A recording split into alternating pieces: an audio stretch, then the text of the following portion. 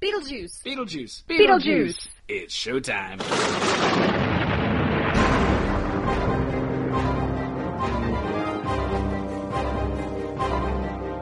Welcome to the Beetlejuice Minute, where we discuss Tim Burton's Beetlejuice minute by minute. I'm your host, Julianne Fay, actress and owner of CinemaBliss.com, and my co-host today is Barry Rathbun. I am not an actress. I am more involved in the sound part of making movies.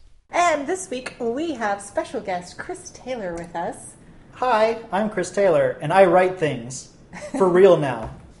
See, everyone listened, and now, it's real. It's on. real. It's real. It's out in the universe, so I gotta. So we are now on minute 5, which begins when we hear the two characters negotiating with each other who gets to talk with Jane, the annoying real estate agent, and it ends with an interesting look on Gina Davis's face. Who is calling? We never find out. Yes, the phone that was ringing in the previous scene is never answered. Yeah, and especially because in this minute they point out whenever Jane does get to the house, like in that minute, like one of the first things Barbara says to her is, "It is 6:45 in the morning." So a better question: one, who was up voluntarily on vacation at 6:45 in the morning? Two, who's calling you at 6:45 in the morning? Precisely. So maybe it was Jane. I'm going to decide Jane actually had like a mobile phone, like at that early, because she was, I don't know, she's a business lady. Maybe she did. Princess phones, And Or could they have been in a iPhones. different time zone from the New York people, and the New York people were calling? But see, the real estate agent people, Well, no, 'cause they're had in not New yet England, aren't told they? them. Oh, are they from New England? this the is whole in thing is Connecticut, so Connecticut? Connecticut. Yes, I pronounced the C. I pronounced the C. Nice. So my So, theory about sorry. time zones is totally wasted.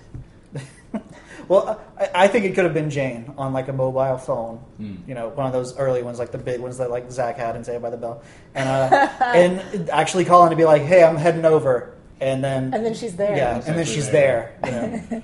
Or she just drives like a bat out of hell, maybe. Like she called to tell him she was on her way and actually was there in the time that the phone was ringing. I was going to say, you had an interesting idea. So if they had answered the phone and they took that extra little time, would everything have still... Or even not even that. What if Jane had come one time more or one time less? Because, like Adam says, it's your turn to Barbara. Like it's Barbara's turn to deal with him. Mm-hmm. If Adam would have dealt with her, instead he would have had to go talk to her, wasted that few minutes or whatever, before he got to his model and realized he needed to go to the hardware store. Mm-hmm. That could have saved... Jane was the whole reason they die. Spoilers. They die.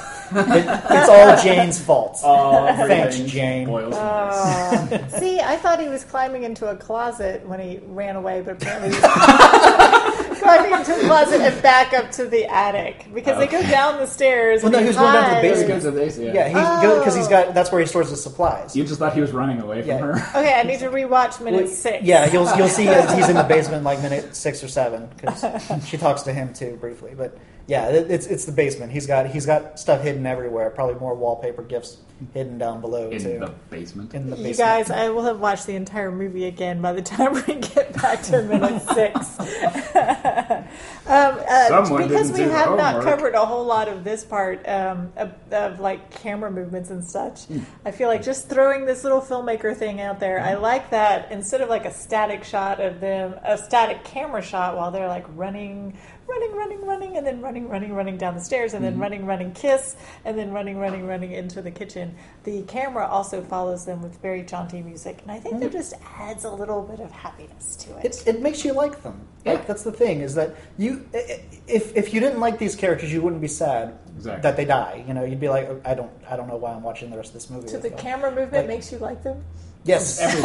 No, everything's designed to make you like them, so that it stays on them, it follows them. You're like, yeah, we're following these people. They're having a good day until they see this realtor lady who ruins their lives. But yeah, everything's like designed to kind of make you be like, I like these people. I want to spend the rest of my life with these people. You know, and then you find out what Alec Baldwin's like later on, and you're like, maybe not. Very shouty.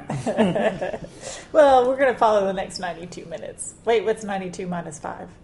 87. 87 minutes. Thank you, math. Thank you. Yeah. 92 math. Yeah.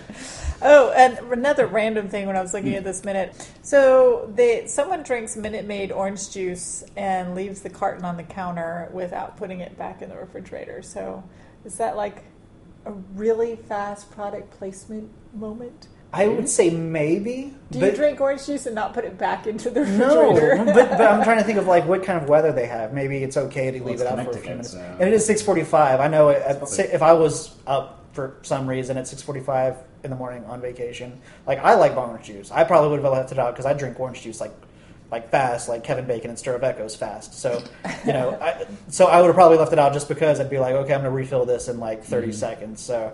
But it might have actually been product placement because I know there's a shot of an orange juice carton later on in the movie. Oh. But I'm trying to remember if they actually have a brand on it. I'm pretty sure they do. Yeah. Like way, way later on in the movie. I hope it's not two different brands because wouldn't that be like... Yeah. So how do you think that conversation went? Okay, so we want to put your your product in our movie. What's your movie about? Well, it's a ghost. It's Mr. Mom is a ghost. He's a bio-exorcist. I don't, maybe it was one of those things where Tim Burton, like they didn't ask for permission, or like so Tim Burton or the set designer was like, let's put this in there. Why? Why are we going to do that? Because that way Minute Maid will send me a lot of free orange juice, and I like me some Minute Maid orange juice. Wow, you went really southern there for a second. By the way, you couldn't leave it out down here because, you would have to drink it really fast. Well, speaking of production, the production designer, Bo Welch, was actually not Burton's first choice. He wanted Anton Furst, who is now way more known for Batman. And a bunch of his other stuff, but he had to do High Spirits, which with Gene Wilder and Liam Neeson. I wonder if, like, obviously the fun part is when the New York people come because they get to be really wild and crazy, all that kind of stuff. But what do they think about when they have to make the really normal house? Or they're like, I just want to get this part done so that I can get to the fun part later? Or do you think they really enjoy the contrast? I mean, I'm not working in that field, so I don't know. I bet specifically Bo Welch was like, I can't wait to get to the part where the New Yorkers get here because then I get to meet my future wife. Because apparently he and Catherine O'Hara worked together for a while. Oh. I read that today. Oh. I don't know if that's true or not, but that's what, because it's an IMDb trivia thing. I'm like, I don't know how much I trust you, IMDb. But it said that they met on the set of Beetlejuice, so that's kind of neat. That's cool. Yeah. If he would have gotten his Batman guy, Catherine O'Hara wouldn't have gotten Bo Welch. Yeah. But I think it would be fun because I would think of it as like for designing a normal set. I would still be thinking of it as like, okay, what do I want this to look like, or what do I think these people's home would look like? Yeah, that try to get into their very, I think. Yeah, they're very throw in all normal, sorts of loving fun people Easter heads. eggs, like maybe some of the books he reads or nods. He's got like Hunt for October or something like that. He had it on the set, and he looked at it. And he was like, "What's this?" And he read it. and He's like, "I'm going to play this guy one day." Like that's what made him want to do it or something. I want to be a CIA analyst. Yeah, that'll be it. That's it. But just like I think that'd be fun, like putting little things, and it'd be awkward though whenever you have to point it out to the actors and be like, "See, remember this thing that you were in?" And they're like, "Oh yeah, I was broke. I had a house payment that year." All right, so story-wise, we start off really light and fluffy, and then we think there's a creature crawling on something. It's light and fluffy. That's just a little tiny spider. And then we've got to them, what's worse than Jane coming, But then Jane describes it as, there's a little New York family that wants to come in from the city and they want just a little peace and quiet. So if I had a choice at that moment between getting to know the New York people that we don't know as an audience member who wants a little peace and quiet and spending more time with Jane, the real estate agent, who obviously annoys the crap out of the two lead characters, right now I'd probably be leaning towards the New York people because I don't know any better. Well, with me, I would actually be pretty close to being in Barbara's shoes, where I would be just so offended that this lady is trying to sell your house that you clearly want to stay in, that I would be like, I would just be writing her off right away. She could say they're Martians. They're Martians. They've come to Earth. They want to learn about Connecticut, and they want your house for it. I'd still be like, I just tuned you out immediately as soon as you gave me a price on my house. I wasn't talking about the characters. I was talking about audience people. Oh no, that's what I mean. Leading the audience. I would be in the same mindset. Like, because whenever I was rewatching it today, as soon as Jane came in and said that number, I was like, I hate you already. You need to leave this movie. And so everything she was saying afterwards, I was like, this is like white noise to me. Go away. Yes. I wouldn't have even heard about the New York couple. Right. And so, but then she inadvertently mentions the fact of the whole. It's a big house for just you two.